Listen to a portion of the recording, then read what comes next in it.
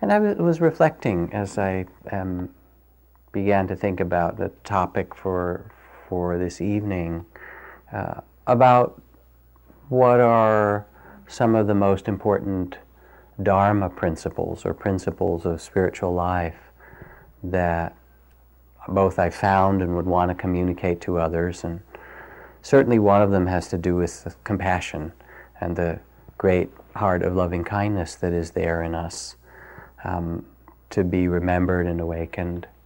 And another, which is more the theme for this evening, is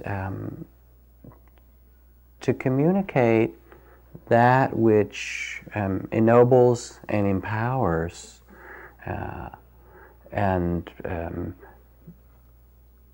respects your own wisdom, so that it's not somebody else who knows the answer. Because we live in a culture that, although in a certain way prides itself on independence and the kind of, Wild West cowboy kind of archetype, in fact, there's an awful lot in our culture which is quite beholden to authority in different ways, and we all kind of know the forms that happens. And that can easily be translated over into spiritual life. There's a famous teaching, to start with here, that happened in the time of the Buddha, as the story is told, in India, when there were many, many different spiritual teachers coming through certain areas of around Benares and in the central India, all with different points of view about how one should live, how one should practice, what one should do. Not all that different than living in the Bay Area, where we have the Lama of the month and the Swami of the week, and Lamas and Mamas and Swamis in every village, really. There's Mill Valley Lama and Fairfax Lama and, Spirit Rock this and so. And even if you just look at the Spirit Rock schedule, it's full of all these different teachers and, well, should I do engaged Buddhism and serve the world, or should I do a long contemplative retreat, or how about loving kindness, or, maybe Buddhism in nature, and all these and so forth. So when the Buddha came to this particular town and began to teach, the people were quite confused. They said, we've had a succession of teachers, all who looked really good, come through, but they said different things, and how do we know what to do? And he said to them, the Kalamas, first of all, wisely, he didn't tell them. He said, my friends, he said, it's natural that you would be confused with all these possibilities and these various teachings offered, and each one illuminating their own and kind of comparing it to others. And in such a circumstance, in your spiritual life, my friends, do not believe by what you hear or what follows convention that's been done before, nor by some ancient text or literature, nor even by the elders or the community who have said it's always been done in this particular way, nor by ignoring those, but rather only when you see for yourself that these things, when undertaken, lead toward benefit, toward non-harming, toward blessing, toward the release of suffering, toward freedom of heart. These are the things you should do. Try them, test them, and see. And those are what you should follow, and nothing else. And one of the most compelling principles in Buddhist teaching is that Buddhist teaching is not about believing something, but really about seeing for yourself. It is practices that are offered and trainings and inner understandings that are pointed to say, see if this matches your own experience. And of course it would be nice to have answers, somebody who knows. And I've seen it a lot in spiritual life. Danny Goleman called it the halo effect, that you have this teacher who's, talks a good game, right, and seems wise, and then you go and ask them all these other things, assuming that because they know about meditation, they might know about something else. And I remember being with this very famous and wonderful Lama and people coming up and asking about, Was he into natural childbirth? How should they deliver their baby? He didn't know about babies. He'd never had one, I mean, I was there in Whole Foods Market one day, and somebody came up to me and said, what do you? Oh, Jack, right there you are, this great Buddhist teacher. Would you? I need you to tell me whether I should do joint custody or not. And I don't know. I never met the other, your ex-partner. How do I know?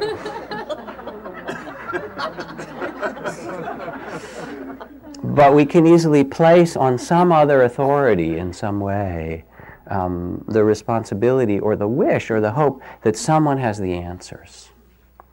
They don't.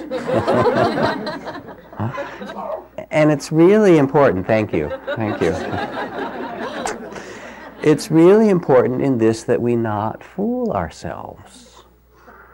What matters in the Buddhist teaching, and you can examine this for yourself, more than anything, is to inspect your own motivation, the heartfelt motivation or intention. When you're looking at, a question like custody, who should be the custodial parent, which is such a deep and difficult question, what is the heart's deepest intention? Is it to be right or get back or get even or whatever, or is it compassion for everyone concerned?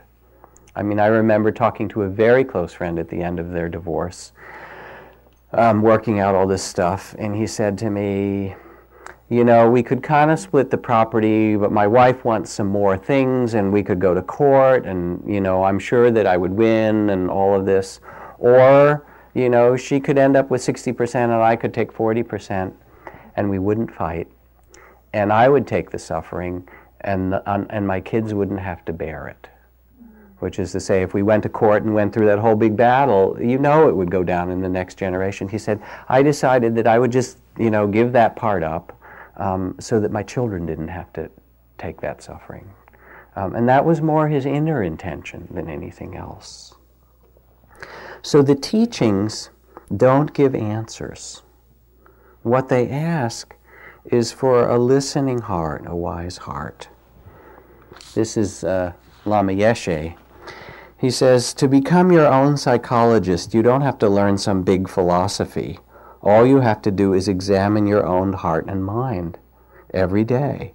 You already examine the material things in your life. Every morning you check out the food in your refrigerator, but you never look into your own heart. Checking your heart and mind is a lot more important than what's in your refrigerator. So, kind of basic teaching here.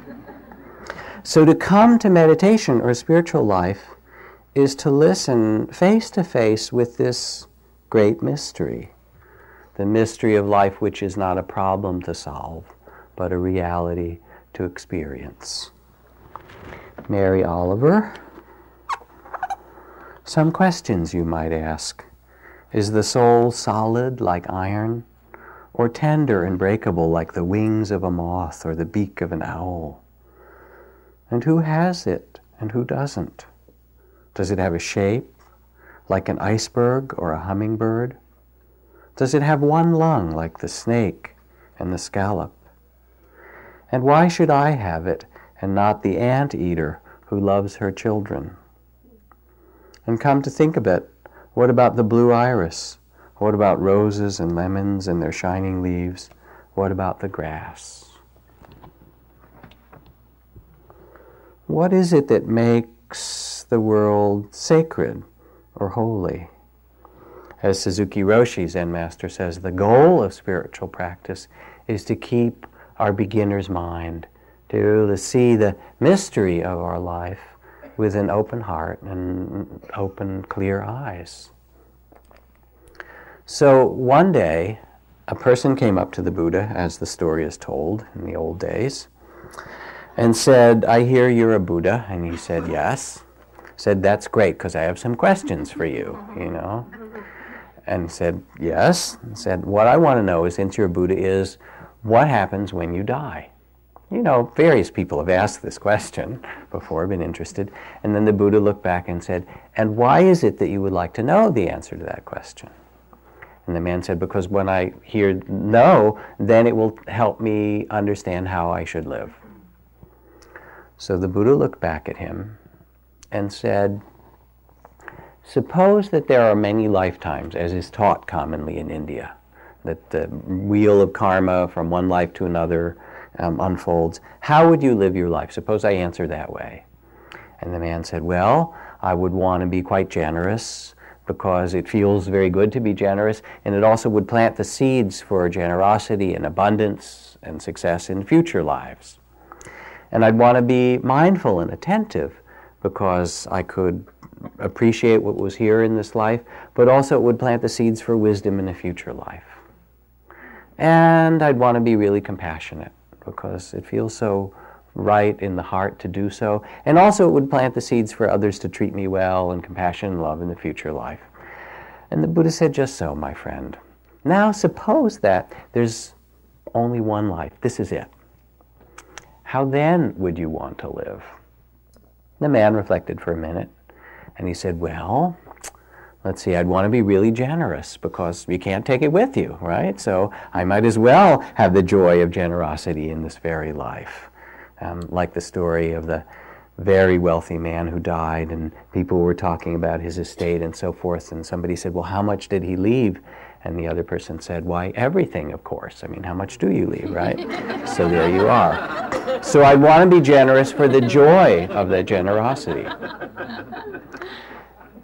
And I would want to be mindful and attentive because if this is the only day like this that ever there will be, and this is the only life, I want to savor every moment. I want to see the rainbow and really look that it's a double rainbow, and it's amazing. And I'd certainly want to be compassionate because if this is the only time I will be here to pass other beings, how could I not want? So he answered the same way, and the Buddha said, just so, my friend, and that was the end of their conversation. So it's not so much about belief as it is found in our direct experience, because how can we really know? You know, John Kenneth Galbraith said at one point, there are two classes of people who talk about what's going to happen in the future. Those who don't know and those who don't know they don't know. Right? Here we are, a fourth grade kid is studying whales. Baleen whales, sperm whales. You know how you study whales in elementary school, in a school in Oklahoma. This is a particular story. And at one point the teacher says, you know, baleen whales, they filter krill and you know, small things in the ocean, and they really don't eat anything very big. Most whales don't. They can't even swallow. Their throats aren't that. They can't swallow really big things. And this little girl says, their throats are too small. And this little girl raises her hand. She says, but what about Jonah? And the teacher says, no, a whale couldn't actually swallow a person. Their throat is too small. And she says, but it says that Jonah was swallowed. Jonah was swallowed. And they go back and forth. And finally the teacher says, but you can't know that for sure. And the little girl says, yes, I can. When I get to heaven, I'm going to ask him. And the teacher looks back and says, but what if he didn't go to heaven? And the little girl looks back and says, well, then you can ask him.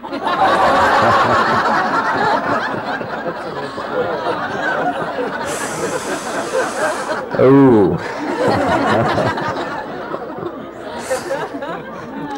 So people want to know. They want to have their answers, you know, and we're pretty fixed on wanting to have the answer. And it's easy to use spiritual life, whatever form it is, for a kind of false security and inoculation against the mystery of life. And we either do it by, you know, imagining that we know the answer in some way, or thinking I belong to this whatever weird cult it is, like Spirit Rock or something like that, and it will help me in my next life or something. Life is ordinary. It is only because death is stalking you that life is an unfathomable mystery, says Carlos Castaneda. The fact is that we don't really understand. And it can't be that we take somebody else's belief. It's not by imitation that the heart becomes wise or free. You remember this story, at least those of you who come periodically. A school principal had in her life a wish to do more service, and so when she got home from school several days a week afterward, she wasn't really that tired, and in the pleasure of service she would make sandwiches to distribute to the homeless, and then she would go down on the streets and give them out to people. And she didn't care if she was thanked or if people refused her sandwiches, because she wasn't doing it in order to somebody to like her. It just felt like the right thing to do, and she loved to do it. She was doing it because it was what in her life felt correct. And she did it for a while, and then after some time the media found out about it, and she became a kind of minor celebrity in her area. And inspired by her work, other teachers and people around began to send her money for her ministry. To their surprise, they all received their money back with a short note that read, "Make your own damn sandwiches."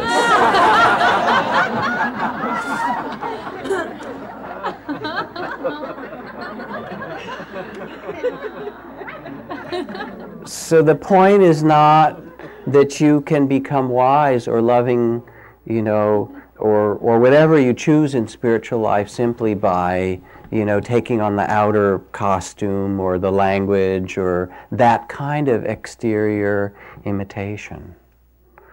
In fact, one of the factors of enlightenment in the Buddhist teachings is called Dhammavichaya in Pali or Sanskrit, and it means seeing for yourself, seeing what's clearly true, investigating, discovering. And it is this quality that empowers you, ennobles you, and liberates you. As Krishnamurti says, when the mind is still, quiet, listening, not seeking any solution or answer, just present, there is a regeneration that occurs, for then you can see what is true, and it is the truth that liberates, and not your efforts to be free. So it's not trying to be something else, it is seeing what is so that brings freedom to the heart. So listen deeply. And so in a way, our spiritual life is to begin to notice in the changing circumstances, is there freedom? Does the heart open? Are we able to be present for what is given to us? Or is there fear and identification and grasping? And what does this freedom feel like in the body, O nobly born, or you who have the potential in your Buddha nature to live with a wise and spacious heart? What is it like in the moments of letting go, of generosity, of opening, of wisdom? Can we begin to listen and trust most deeply our own experience? So there was a person who came to me for some assistance. They'd done a lot of mindfulness meditation, and then they were starting to do the Tibetan practice of 100,000 prostrations, the Nundra practice. And they'd gotten to up to about 5,000 of their bows and prostrations. It's a refuge practice where you bow to the Buddha and the lineage of teachers and so forth. And they just couldn't do it. Every time they tried to do it, they started to tremble and get afraid, and they couldn't make themselves do it. And they came to me, because I'd been one of their teachers, and said, I don't know what's going on. And I talked to this Tibetan Lama that I got these teachings from, as best I could by phone. I haven't seen him. And he said I should just kind of try harder and try to do it. But I can't. And of course, I just got curious, because when somebody can't do something, it's generally not like, oh, you should. But, no, something's going on. Isn't this interesting? I wonder what's cooking, right? So I said, well, okay, well, let's do them together. Let's see what happens. So we stood next to each other, and I started to bow, and this person started to bow, and he got about 2 bows into it, and his body started to shake, and he stood there, and he got really rigid. He said, I can't. And I said, okay, close your eyes, and first feel your body. And he said, it's all contracted and vibrating and all this stuff. And we did some exploration of what the experience was like of I can't, and where it was centered in his body. And then more deeply, as we stayed with it, I said, all right, as you enter the body, we did a kind of meditation to take him very deep into the memories in the body, really. I said, let a key image, a memory come that's connected with this. Very simple. And all of a sudden, tears started running down his cheeks. And he said, you know, when I was a little boy, I just loved my father, and my mother was quite demanding and difficult. And when I was, I don't know, about 5 or 6 years old, my father had a heart attack. And he was taken off to the hospital, and he came back. And he was a very weak person after he came back. It was really, he wasn't very strong. And, you know, he laid around the house for a couple of years. He never really regained his strength, and then he died. And that left me alone with my mother, with whom I have a very difficult, conflicted relationship. And I said, well, how does that relate to the not being able to bow? And he was there. I said, go back and be this little boy, you know, 6 years old, 7 years old, 8 years old when your father died. And he says, I'm feeling this, and he's weeping. And he said, you know, my father was my refuge. My father was my protector. He was the one that took care of me. And when this happened to him, I said, and he just stopped. And I said, what did you say? And he said, I said, I'm never going to trust anybody again. And he wept, and he started to shake. And I said, so no wonder you can't take refuge in the Buddha or the Dharma or whatever your practice is, because you're not going to take refuge in anything again. And I said, is that because there's nothing that's trustworthy? And he said, that's sure how it feels. And I said, well, how old do you feel? He said, 7 years old. I said, so for you at that time that was so. How about now? Open your eyes. Let's just look at each other for a moment. Is there really nothing that's trustworthy? And, you know, that, of course, he had to grow up for a moment to make that kind of contact, and realized, oh, that's not the whole story. There's a deeper truth. And, of course, there are things in which I know I can place my heart or my trust. And so we began to bow again, and now he's fine. I mean, he's not fine, but he's like the rest of us anyway. He's just, So the idea is not, oh, okay, I take this spiritual practice and then everything becomes fine. It's not about knowing, but it's somehow about listening in a deeper way with a beginner's mind, or what one Zen master called don't know mind. I don't know. What is love? The world is so full of divinity and strangeness. Scientists stops where all humans do, at the doors of birth and death. They know no more than you or I why a seed remembers the oak of 20 million years ago, and why dust acquires the form of a woman, and why we behold a rainbow in space and time. We haven't yet solved the secret of a single name upon the earth, and we may pluck the nymph from the river, but we won't pluck the river from ourselves. For there are sacred places everywhere, and our world is still our holy grove, where we wander hunting for the tree of life, underneath which we already live. Don't know really means to stop putting the small ideas on life and see the mystery in front of us, and question and listen with a spirit of wonder and understanding that comes not from some previous idea, but what we know, what the one who knows, what the wisdom of the heart knows. There's a value to this kind of not knowing. Zen Master Ikkyo says, I never get lost because I don't know where I'm going. That kind of spirit. A man who had studied, this beautiful calligraphy, a man who had studied much in the schools of wisdom finally died in the fullness of time and found himself standing at the gates of eternity. An angel of light approached him and said, Go no further, O mortal, until you've proven to me your worthiness to enter into paradise. But the man answered, Just a minute now. First of all, can you prove to me this is a real heaven and not just the wishful fantasies of my disordered mind undergoing death? And before the angel could reply, a voice from inside the gates shouted, Let him in, he's one of us.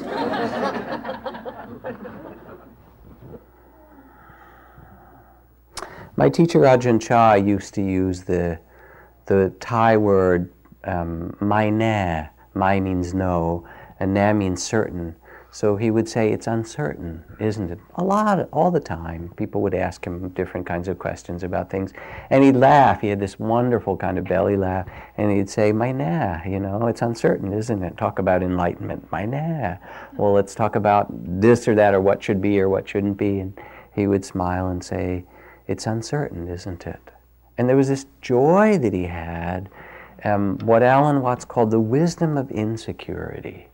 The wisdom of knowing that things are changing and that it's possible to find our composure in the midst of them all.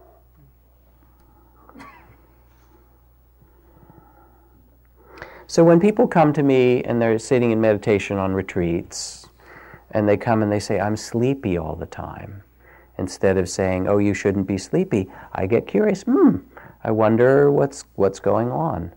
And maybe it's because your body's waking up and saying, remember me? You've been running me around for the last 3 months, and now finally it's quiet and I need some rest. So it's just listening to your body. Or maybe, as happens sometimes, you sit and it's not that your body's tired. You start to get sleepy because there's something cooking inside that's difficult, and it's very common. Someone will be sitting and all of a sudden a feeling of fear or grief or longing or something that's the unfinished business of the heart starts to come up. And they're sitting there and, oh, how funny, I start to get really sleepy as I'm sitting. So well, just close your eyes for a moment and pay attention, and then let me ask you a simple question as you feel inside your body. If there was something cooking, if something's going on here, what might it be? And you don't have to ask very many questions for the heart to answer. It comes back with an answer really quickly. Oh, my sister died 2 years ago and I never really grieved. Or this happened or that. And very often, not always, but very often, the answer reveals itself. And the work of the heart shows what needs to be done. Does this make sense to you? Whether it's sleepiness or depression, or fears, somebody comes and there's this whole, oh, I'm sitting and I'm so afraid. I say, well, tell me the story. Paint me the picture. How bad is it? Oh my God, this is going to happen. And I said, there you are with a shopping cart on the street, right? Afraid you're going to be homeless and, no one will know your name and all, whatever their particular worst fear is. I said, I'll come visit you. It's okay, right? But anyway, and then I look, we listen to hear the whole story and say, now, who tells this story? Really, who tells? Well, I do. That's a kind of unreliable storyteller to start with, but is it true? I mean, one of the most beautiful things at certain moments when people are caught in something is to look a person in the eye very kindly and say, is it really true? And that's a kind of embarrassing question to be asked when you're in the middle of creating some story, because the answer is always the same. My nah, actually. It's not really certain, is it? That's really when we think we know and we're not.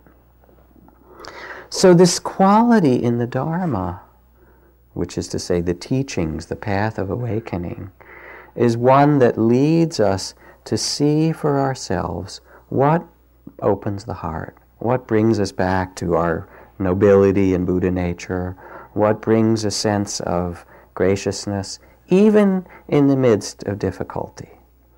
And sometimes the teachings say, well, you're supposed to get rid of all you shouldn't have any more fear and you shouldn't have any more desire and those things. I haven't met many people that are even close to that description, and I'm not sure that it's not an archetypal description, that it's not really a description in the kind of absolute, like a Platonic ideal, that's the ideal way. But in terms of our humanity, here's the Dalai Lama, who I admire and love and respect as much as anyone, saying, sometimes I get angry, and then I think, well, what's the use? And I let it go. Or sometimes I get frightened by something. And what he expresses is this enormous compassion and wisdom, and also this full humanity, the humanity of one of us.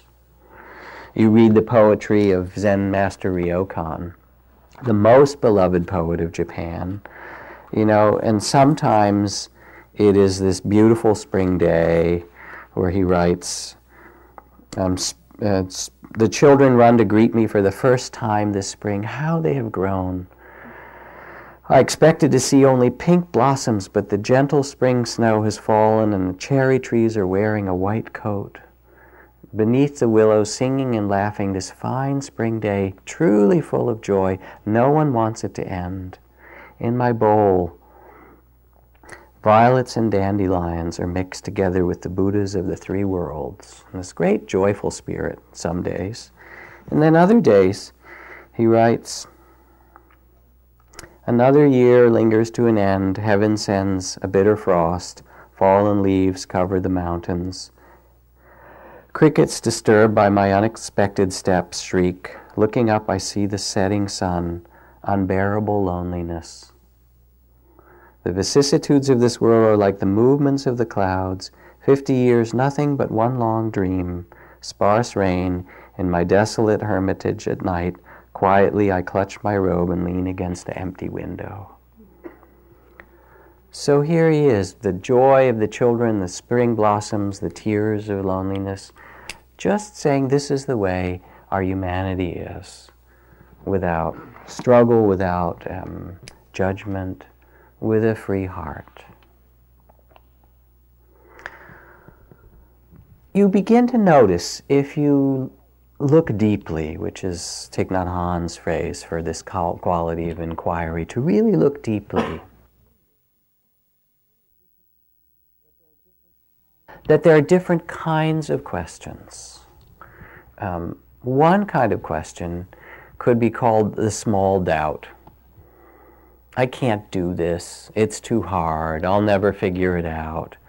It's, I'm too young to be practicing meditation, or I should live my life and then do it. Or I'm too old. I should have started when I was younger. And, those kind of, it's the wrong day, and I don't have the right cushion anyway. Right? And so forth. And the right shawl. There's some really cool shawls if you only had the right, or whatever the accoutrement would be for that, right?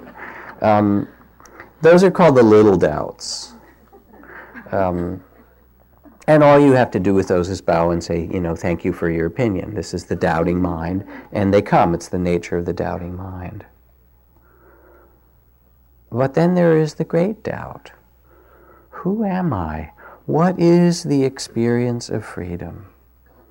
A really radical question. In a consumer-driven society, we can see around us the roots of fear and confusion and greed and hatred and the suffering that they engender. But what about the roots of love? How deep are they in us? Can we trust them? Can we live from love and wisdom? We look around. If we want to understand the spiritual puzzle, we don't have to go to India or Tibet or Thailand or someplace. It's really here. And the questions are profound ones that we all have.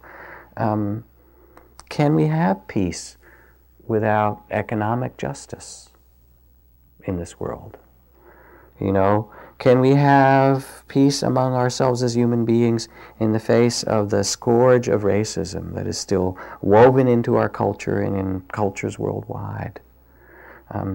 Can we find peace and harmony and community when all the major nations of the world are enormous exporters of arms, and we, make our living in some ways by exporting billions and billions of dollars of arms, and then we think we're not safe, and other industrialized nations do the same thing.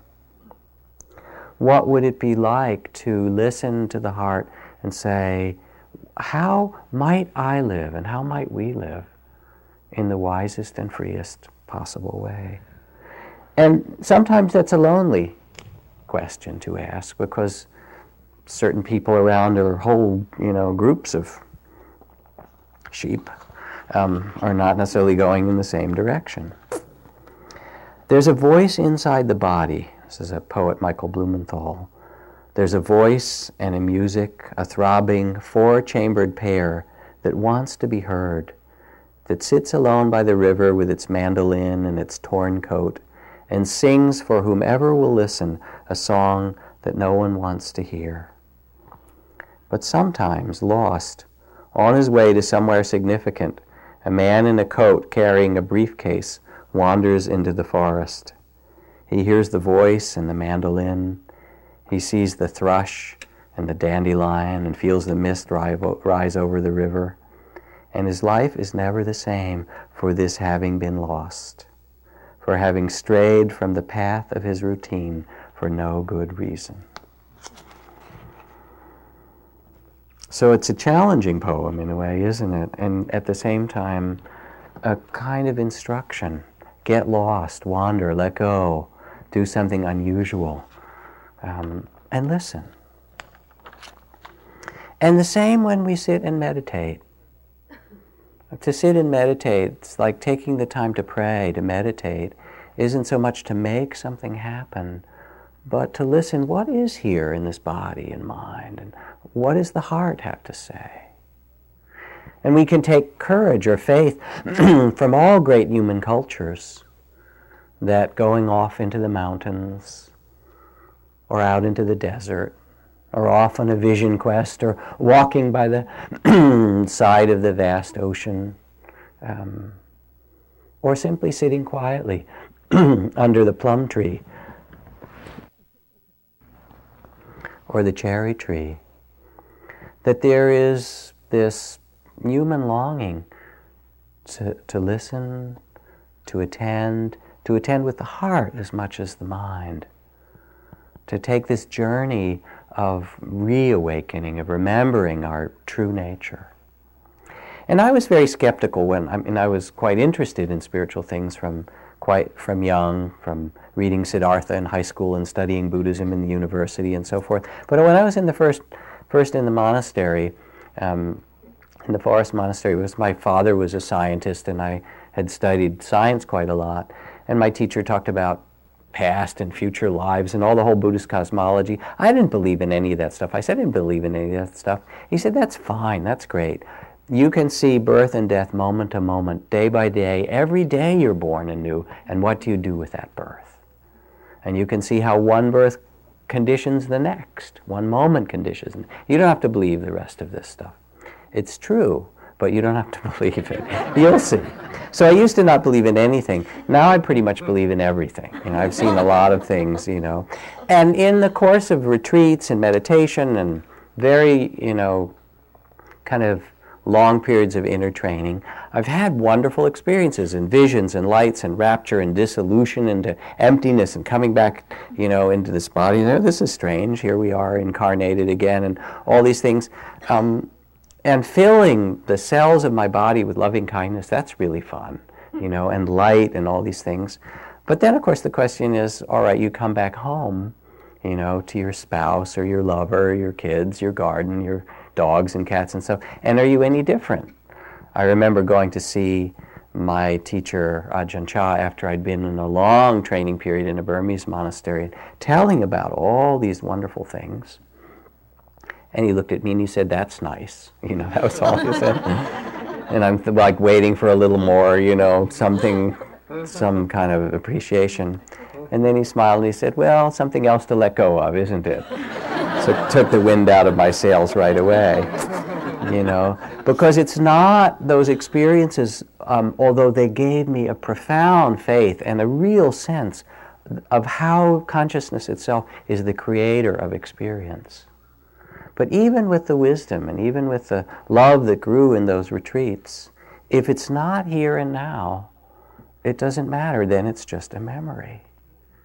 And it's the same for you. Yes, we need places to train us to face our pain and fear and to face death itself and to allow joy to grow in us in ways we may never have, whether it's retreats or vision quests or daily meditation. But that's really like the training wheels. That's the place to practice, so that then when we meet the next person or when we're driving on the crowded highways of California or wherever it is after the ecstasy, you know what comes, right? And sometimes people say, all this spiritual stuff doesn't really matter. What matters is just a loving and wise heart. Just that you're kind, without a big fuss about it. Like the Dalai Lama says, my religion is kindness.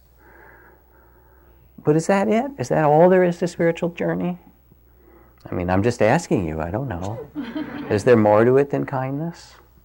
There is another inquiry, also very deep. who am I? Who is it that's kind or not? Do I exist separate from others? Who dies at death? What is this? How do I keep this heart connected and open? I mean, I feel it opens and closes, doesn't it? Like a sunflower or like a California poppy. It does. And what is it that opens the heart? What closes the heart? And what is it that's really a refuge for our trust? You know, what can we really learn? Where do we find freedom? What would it take for you to answer these questions? So it's not someone else's answer, but what would it take for each of us to answer, I know what freedom is in here. I know when they speak of enlightenment or liberation or freedom of the heart, I have tasted this. I know what this is like. When I hear about the great heart of compassion in all these different traditions, I know what that means. What would it take for you to know for yourself? For some, it might be regular loving-kindness meditation every day. You could do a year of metta, loving-kindness practice, for yourself. It would be a fantastic practice for most of you.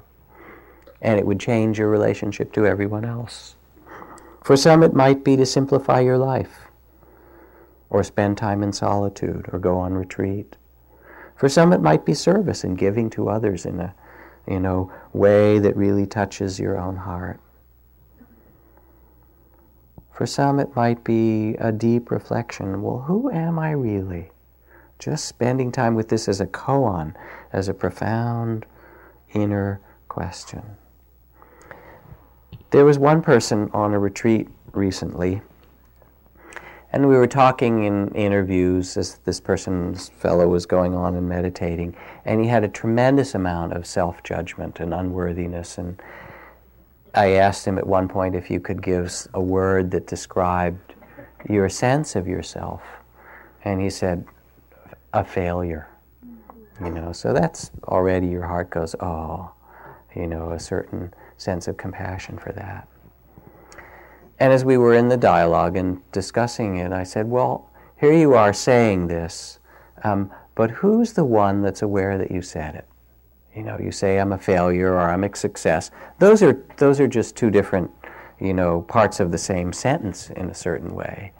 And despair, as someone said, is a greater deceiver than hope, right? They both can deceive you because they're just ideas. So who is it that's creating these ideas? Who is it that tells this story? I'm not even asking if it's true yet. And who's hearing these words, even as I tell the story to you? There you are, you're identified with this body, maybe. Is that who you are? This meat body, as someone says? I mean, we have it, it's precious and wonderful and amazing to be alive. But is that all of who we are? And if some accident happens to a person and they lose a part of their body, are they still not that person? Or as one of my colleagues was teaching and said, all right, if I take a bite of an apple and swallow it, is that now me? Right? How about if I chew it a little bit and then spit it out? Where does it stop being me? Who am I in this? What is our nature? And so in this conversation, we were pointing to the teachings of awareness itself, that there are sense experiences of body and seeing and hearing and smelling and tasting and touching, all the kind of experiences that we have, thoughts that come, and there's the knowing of them. And they're not the same. They're not identical. One of the things that you notice, I talk about this, is you can sit or you can stand in front of your mirror and look in the mirror and notice that you've gotten older. And it's peculiar, right? But the part that's interesting is that you don't necessarily feel older because your body grows older. And the body exists in time. But the mind doesn't exist in time. Time is just an idea. Past and future, where are they? They're just in your thought right now. Actually, there is only the eternal present. And in consciousness, there isn't time. You don't grow old in consciousness. So you start to look and say, well, who am I? And this fellow on retreat began to do that. You know, it was one thing, okay, I'm a failure over and over. This is kind of like the top 10 tunes. One hears it on the radio for a long time, and then, you know, okay, we've played this tune for a long time. And he said, I'm really going to find out. He decided.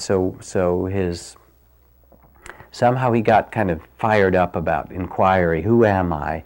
And he decided, I'm going to sit up all night and just pay attention to this question. So he sat and he walked all night long, in that kind of tradition like the Buddha sitting all night under the Bodhi tree. And his body hurt. There was a lot of pain. And then he kept saying, well, to whom is this pain happening? The body, I feel this pain, but who is it that's feeling this pain? Who am I aware of this pain? You know, and then some sound outside, and who is it that's listening? He was really inquiring. And then he'd get up and walk, or he'd lie down and he'd sit back up. No one was in there all night long. And then at one point, he began to realize that awareness itself was unaffected by whatever happened. He could lie down, and awareness was just aware that he was lying down. He could get up, and awareness was just aware of him sitting up. So he stood up and he danced around a little bit, and awareness was just aware of him dancing around. Then he started shouting and making funny noises, and waving his hands and being really stupid. And he said, and awareness just noticed that, you know, and then he stopped, and then he went outside and, you know, threw a big stone out into the darkness, and it clattered around, and awareness just noticed that, and then he laughed, and awareness noticed that, and he went, and he said, it was fantastic. I realized that there was just this awareness, and whatever I did, awareness was there like the mirror of the sky that noticed what came and went, and was at peace in the midst of it all. He was so happy that next morning. Said, wow, you know, because his identity had begun to shift from I'm a failure, which is a kind of, you know, the small sense of self, the body of fear that we live inside at times, began to untangle from his own direct seeing, from his own investigation. I would say in my own practice life that I still have as many questions perhaps as I have answers. You know, they're both true in a way. It's so mysterious and wondrous just to, speech, eating, walking. It's so weird how we ambulate on the earth, you know. As humans, we fall one direction and we stick out our leg and catch ourselves, and then we fall the other way and stick out our foot and catch it. It's a very strange, if you went to another planet and then came back here and watched, it would be a really, oh, look at how they get around, these creatures. I mean, it's all so strange. It is, and I always say this, how odd it is that we put dead plants and animals into this hole in the end of our body and mush them up with fluids and put them down the tube and then out the other end and stuff. It's bizarre to have this body, and amazing and wonderful, you know. And then we procreate and we make more of ourselves in this process. So, but what I do know is that we are interconnected. That apple is not separate from who I am.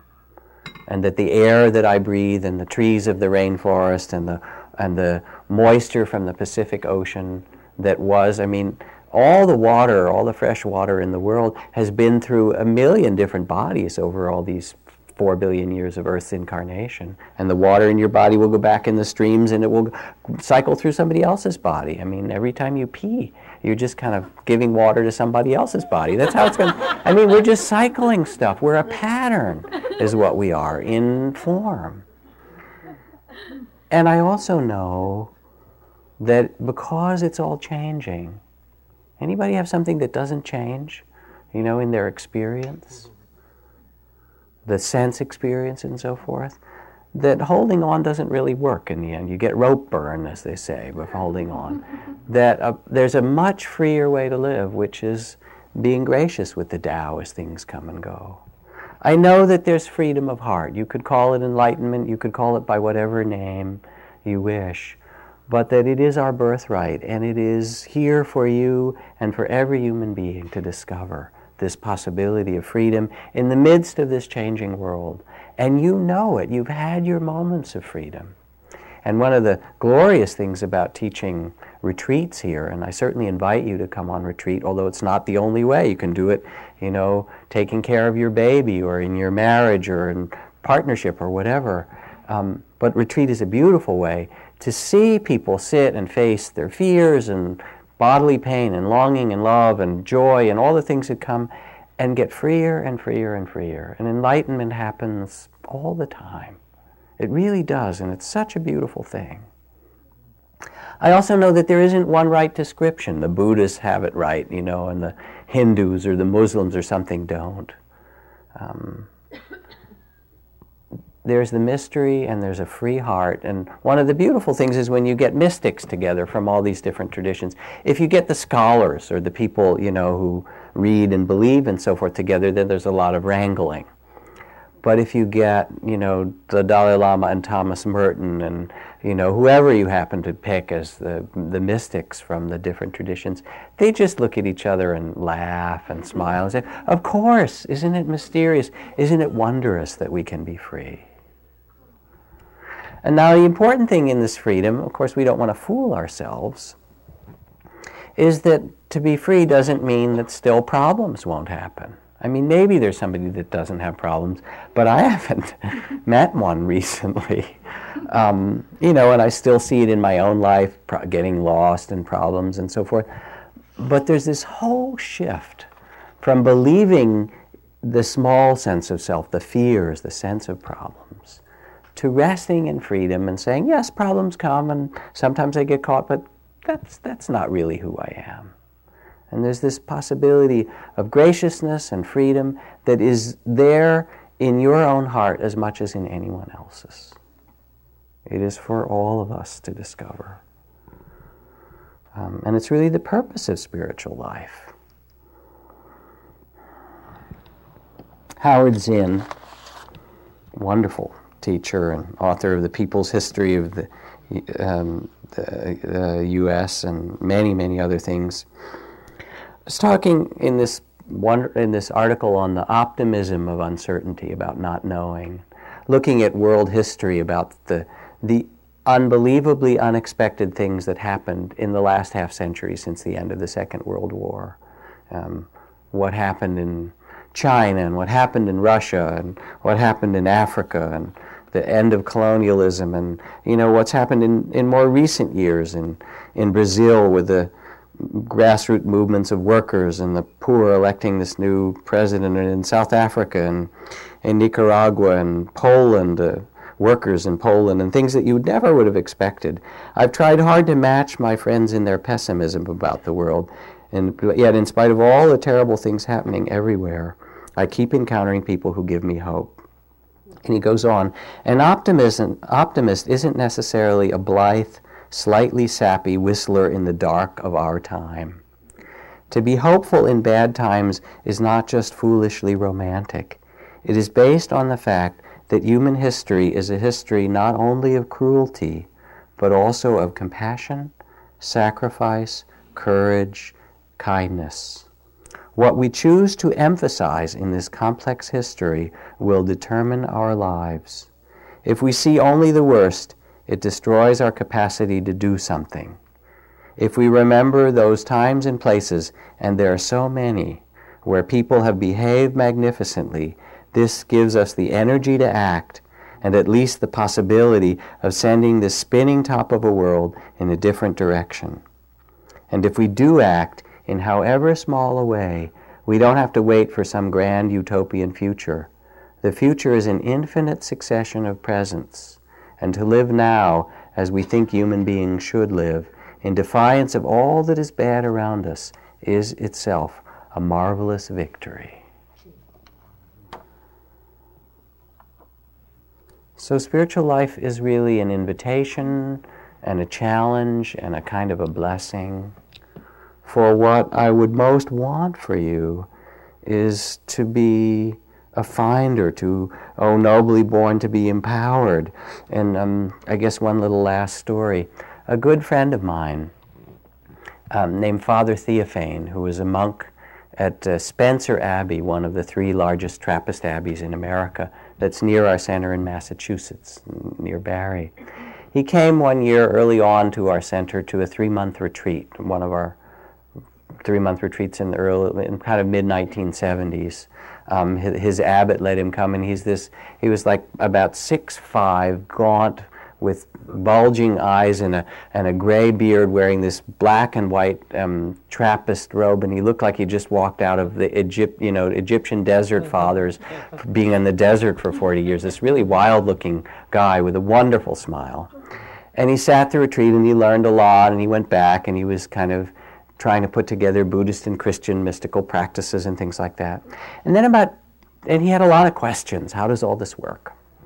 And then about 10 or 12 years later, he came back over. He'd come and visited a number of times, but he came to give some teachings at the end of a long retreat for a group of people that were interested to speak to him, especially to people who had grown up Catholic, and some of them were kind of, I don't know what's called, lapsed Catholics, is that the right word, or whatever, and he talked about the church in such endearing terms. He said it's sort of like your old mother, and the house is kind of falling down and everything's moth-eaten, but it's still your mother, Anyway, he was very charming about it.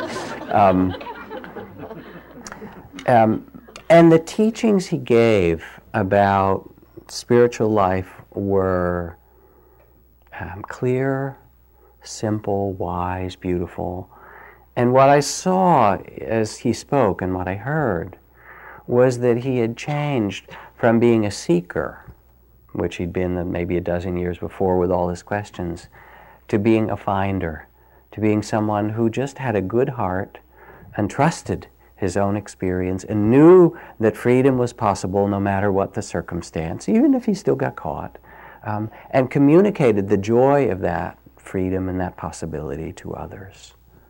And that's what I would want most for each of you, is this inner knowing yourself of the possibility of freedom, of empowerment, of graduating. Because it's actually pretty boring to have a university where nobody graduates, And if you have a spiritual scene where only the Guru Jack, is there, and everybody worships the Guru, but nobody else gets to be free, it's actually not a very interesting game. It isn't. Because the point of the Buddha's teaching and the teachings of all those who offer the blessings of spiritual life from one person to another, it's kind of communicable, is to remember, to reawaken in you your own Buddha nature, your own freedom, your own compassion. And to get you to look and say, what is it? How can I live? Because you can do it. How can I live in such a way that fosters and supports and really ennobles this life that I've been given? So let's just sit for a moment.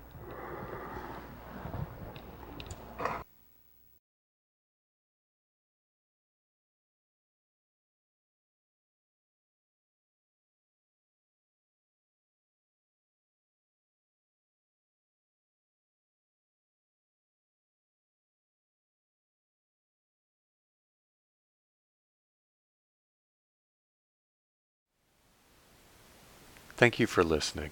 To learn how you can support the teachers and Dharma Seed, please visit dharmaseed.org/donate.